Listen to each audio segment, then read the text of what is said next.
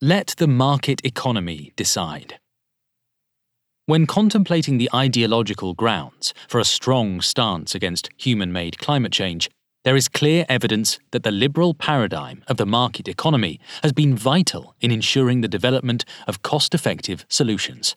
This has also been the case when it comes to other challenges that mankind has overcome, including global health threats. The market economy has led to an improved economic situation for almost everyone.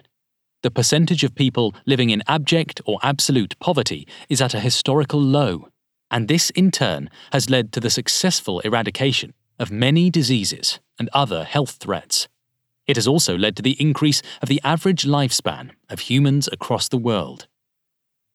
Resource scarcity. Non-renewable resources will become more and more scarce until they run out. Thomas Malthus observed that an increase in a nation's food production improved the well-being of the populace, but that this improvement would be temporary because it led to population growth, which in turn restored the original per capita production level. This Malthusian trap has since been used as a warning against the overconsumption of other material resources, echoed in modern times by the Club of Rome's famous 1972 publication, Limits to Growth. In it is argued that Earth's resources cannot support present rates of economic and population growth much beyond the year 2100, if that long, even with advanced technology. For a number of resources, this has been proven wrong over time, most often through substitution. Following the principle of availability and demand, when a resource becomes scarce, it becomes more expensive, and it then becomes economically viable to switch to an existing substitute, or to develop such a substitute. This might mean replacing virgin material with recycled or reused material, reducing consumption through increased efficiency, developing a new business model, for instance, a service rather than a product, or switching to a different product altogether. Decoupling evidence. Local pollutants, such as soot, particulate matter, and NOx, have been proven to follow an inverted U-curve, initially increasing with rising incomes and then reaching a point where higher incomes lead to lower emissions. This is due to a fact already recognized by Adam Smith and confirmed by behavioral psychologists, that when we reach a certain stage of development, as humans and as a society, we no longer need to focus on basic survival and can devote more attention, time, and resources to a better standard of living. This in turn includes better air quality and less garbage in the streets, among other benefits. These success stories do not mean that we can take market economy solutions for granted. This is especially true considering that, on a global scale, we have yet to identify anything even approaching an inverted U-curve for climate-related emissions.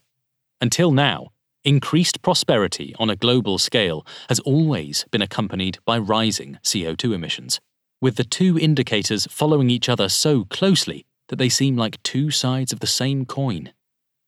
With this as an indisputable global fact for the last several decades, we now see that many authorities within the realm of climate change are challenging the market economy, blaming it for the failure to seriously curb CO2 emissions. In medical terms, such a claim is easily falsified. For instance, if one is bitten by a venomous snake, the serum or antidote must come from the same species of snake to be effective. Use a different medicine and the patient will die.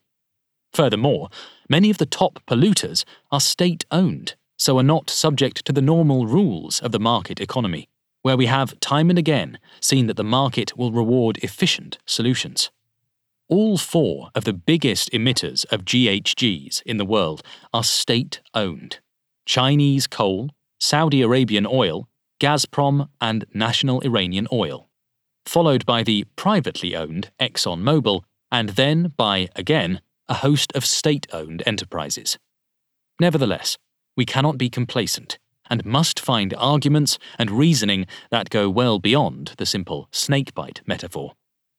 Given that the fight against climate change is, and rightfully so, very high on the political agenda in many Western democracies, We must make a case for the market economy as a climate saver in order to save the model itself. As much as the market economy can help save the climate can help save the market economy, which is at the very heart of the liberal idea. We do this by looking for liberal, market-based solutions where economic growth and reduced emissions can go hand in hand, or better yet, where there is already a positive correlation. We start by looking at the world's foremost economic superpowers: the US, Sweden, and the EU. Sweden was recently named the global champion of economic decoupling by the OECD. Since the early 1970s, the economy has more than doubled in terms of GDP per capita, while emissions have halved. The carbon footprint for every krona in the economy is only about a quarter of what it was less than 50 years ago. If every country was like Sweden, we would have no problem. The IEA's CEO, Fatih Birol, puts it. In our view, this is clearly exaggerated, partially because some of Sweden's emissions reduction has been exported, in the sense that what was previously produced in Sweden is now imported, and the emissions are therefore part of other countries' carbon budgets. Still, this is more than hinting at a solution which market liberals should dig deeper into. To explain Sweden's success in reducing emissions while at the same time improving the economy, it largely boils down to liberal, market-based solutions, with the carbon tax as a prime example. A carbon tax is liberal because by trading in emissions allowances and climate taxes, actors are given financial incentives to elect on their own to reduce their emissions, and to freely decide what measures they will take. The carbon tax can be classified as a Pigouvian tax, meant to discourage those economic activities that would harm a third party, or society as a whole. Some products might have either a positive or a negative externality, affecting people other than the ones directly involved in the transaction, such as the carbon dioxide emitted by an industry. Pigouvian tax theory is often understood as putting a price tag on a negative externality which does not have a price. Something becoming less and less true for climate change with the advancement of scientific knowledge about its effects. It might be hard to measure the cost down to the last few dollars or euros, but the fact that it costs society is hard to dispute. Therefore, a carbon tax might be used to encourage ways to replace fossil fuels and curb energy inefficiencies. If well managed, a carbon tax offers industry, as well as households, a predictable price for carbon. Such certainty is crucial, not least of all for those sectors relying on large investments with long payback times, such as the power utility sector. Since the manufacturing of an item, or the production of energy, imposes an unwanted cost on society and other people, we are back to Adam Smith's theory of moral sentiments, where our selfish behaviour is tempered by a moral judgment of our actions. A Pigouvian tax system on greenhouse gases should therefore be seen as simply balancing out the negatives, so that the ultimate result has a neutral effect on society as a whole. When Sweden introduced a carbon tax in 1991, this became the world's first tax of its kind, but the tax was well anchored in Pigouvian tax theory. To date, Sweden's carbon tax remains the highest tax on CO2 in the world, and it has never been seriously questioned by any of the parties in Parliament. In fact, it was accepted from the outset by the industry, and is now often cited by Swedish companies as a factor that made them better prepared for climate-related legislation and demands in other countries. Part of the reason for this acceptance has to do with the tax's gradual increase and broadening, with exceptions for industries that are particularly vulnerable to competition from their counterparts in regions with no such tax. The existence of the carbon tax has also reduced the need for formal legislation, with prohibitions and similar policy tolls, as the tax itself has meant that coal and oil have been almost completely phased out of the energy sector for industrial use as well as for households. It has also meant that Sweden has the world's highest share of renewables, mixed into the fossil diesel sold, with a part coming from Swedish forestry residues that wouldn't be competitive without the carbon tax. At the same time, Contrary to what many people believe, Sweden does not have a very high level of environmental taxes.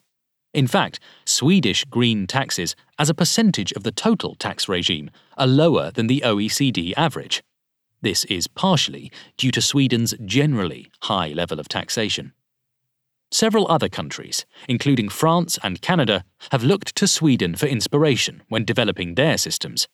This is very much in line with the belief from the 7 parties in the Swedish parliament that jointly developed the national climate policy legislation that entered into force in 2018. As a small country, Sweden can only make a real difference by leading the way. The US has a federal system, with many climate-related issues solved at state level rather than by the White House or Congress.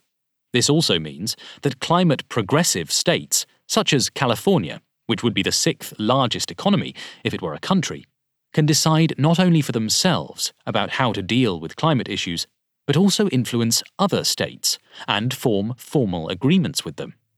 This has been done extensively within the automotive sector, a main contributor to the American carbon footprint. Here, the California Air Resources Board, CARB, has spearheaded legislation used by more than 15 US states. From requirements for clean cars and fuels to adopting innovative solutions to reduce greenhouse gas emissions, California has thus pioneered a range of effective approaches that have set the standard for effective air and climate programs for the nation and the world. From a liberal, market-based perspective, the way CARB has chosen to tackle emissions reductions in the transport sector is interesting. Every car brand is to have a certain percentage of zero-emission vehicles, ZEVs. The percentage increases over time, and gradual steps, such as LEVs, low-emission vehicles, ULEVs, ultra-low, and SULEVs, super-ultra-low, are phased out. However, every car manufacturer is free to either meet the targets on its own or buy surplus permits from other manufacturers that have overachieved. CARB organises auctions to ensure transparency, but the prices are set by buyer and seller. In this way, companies with a high percentage of electric vehicles, such as Nissan, or with only EVs, such as Tesla, have an asset that other companies want, including Chrysler Fiat, which deemed for several years that it was more beneficial to buy permits rather than build EVs. On climate, it obviously doesn't matter where the emissions reductions occur, and with this kind of auction system, emissions reductions can be achieved at a lower price, since they are allocated to the companies most interested in executing them. At the same time, this provides an important additional revenue stream for companies who are the so-called first movers in the transition to low-emission mobility.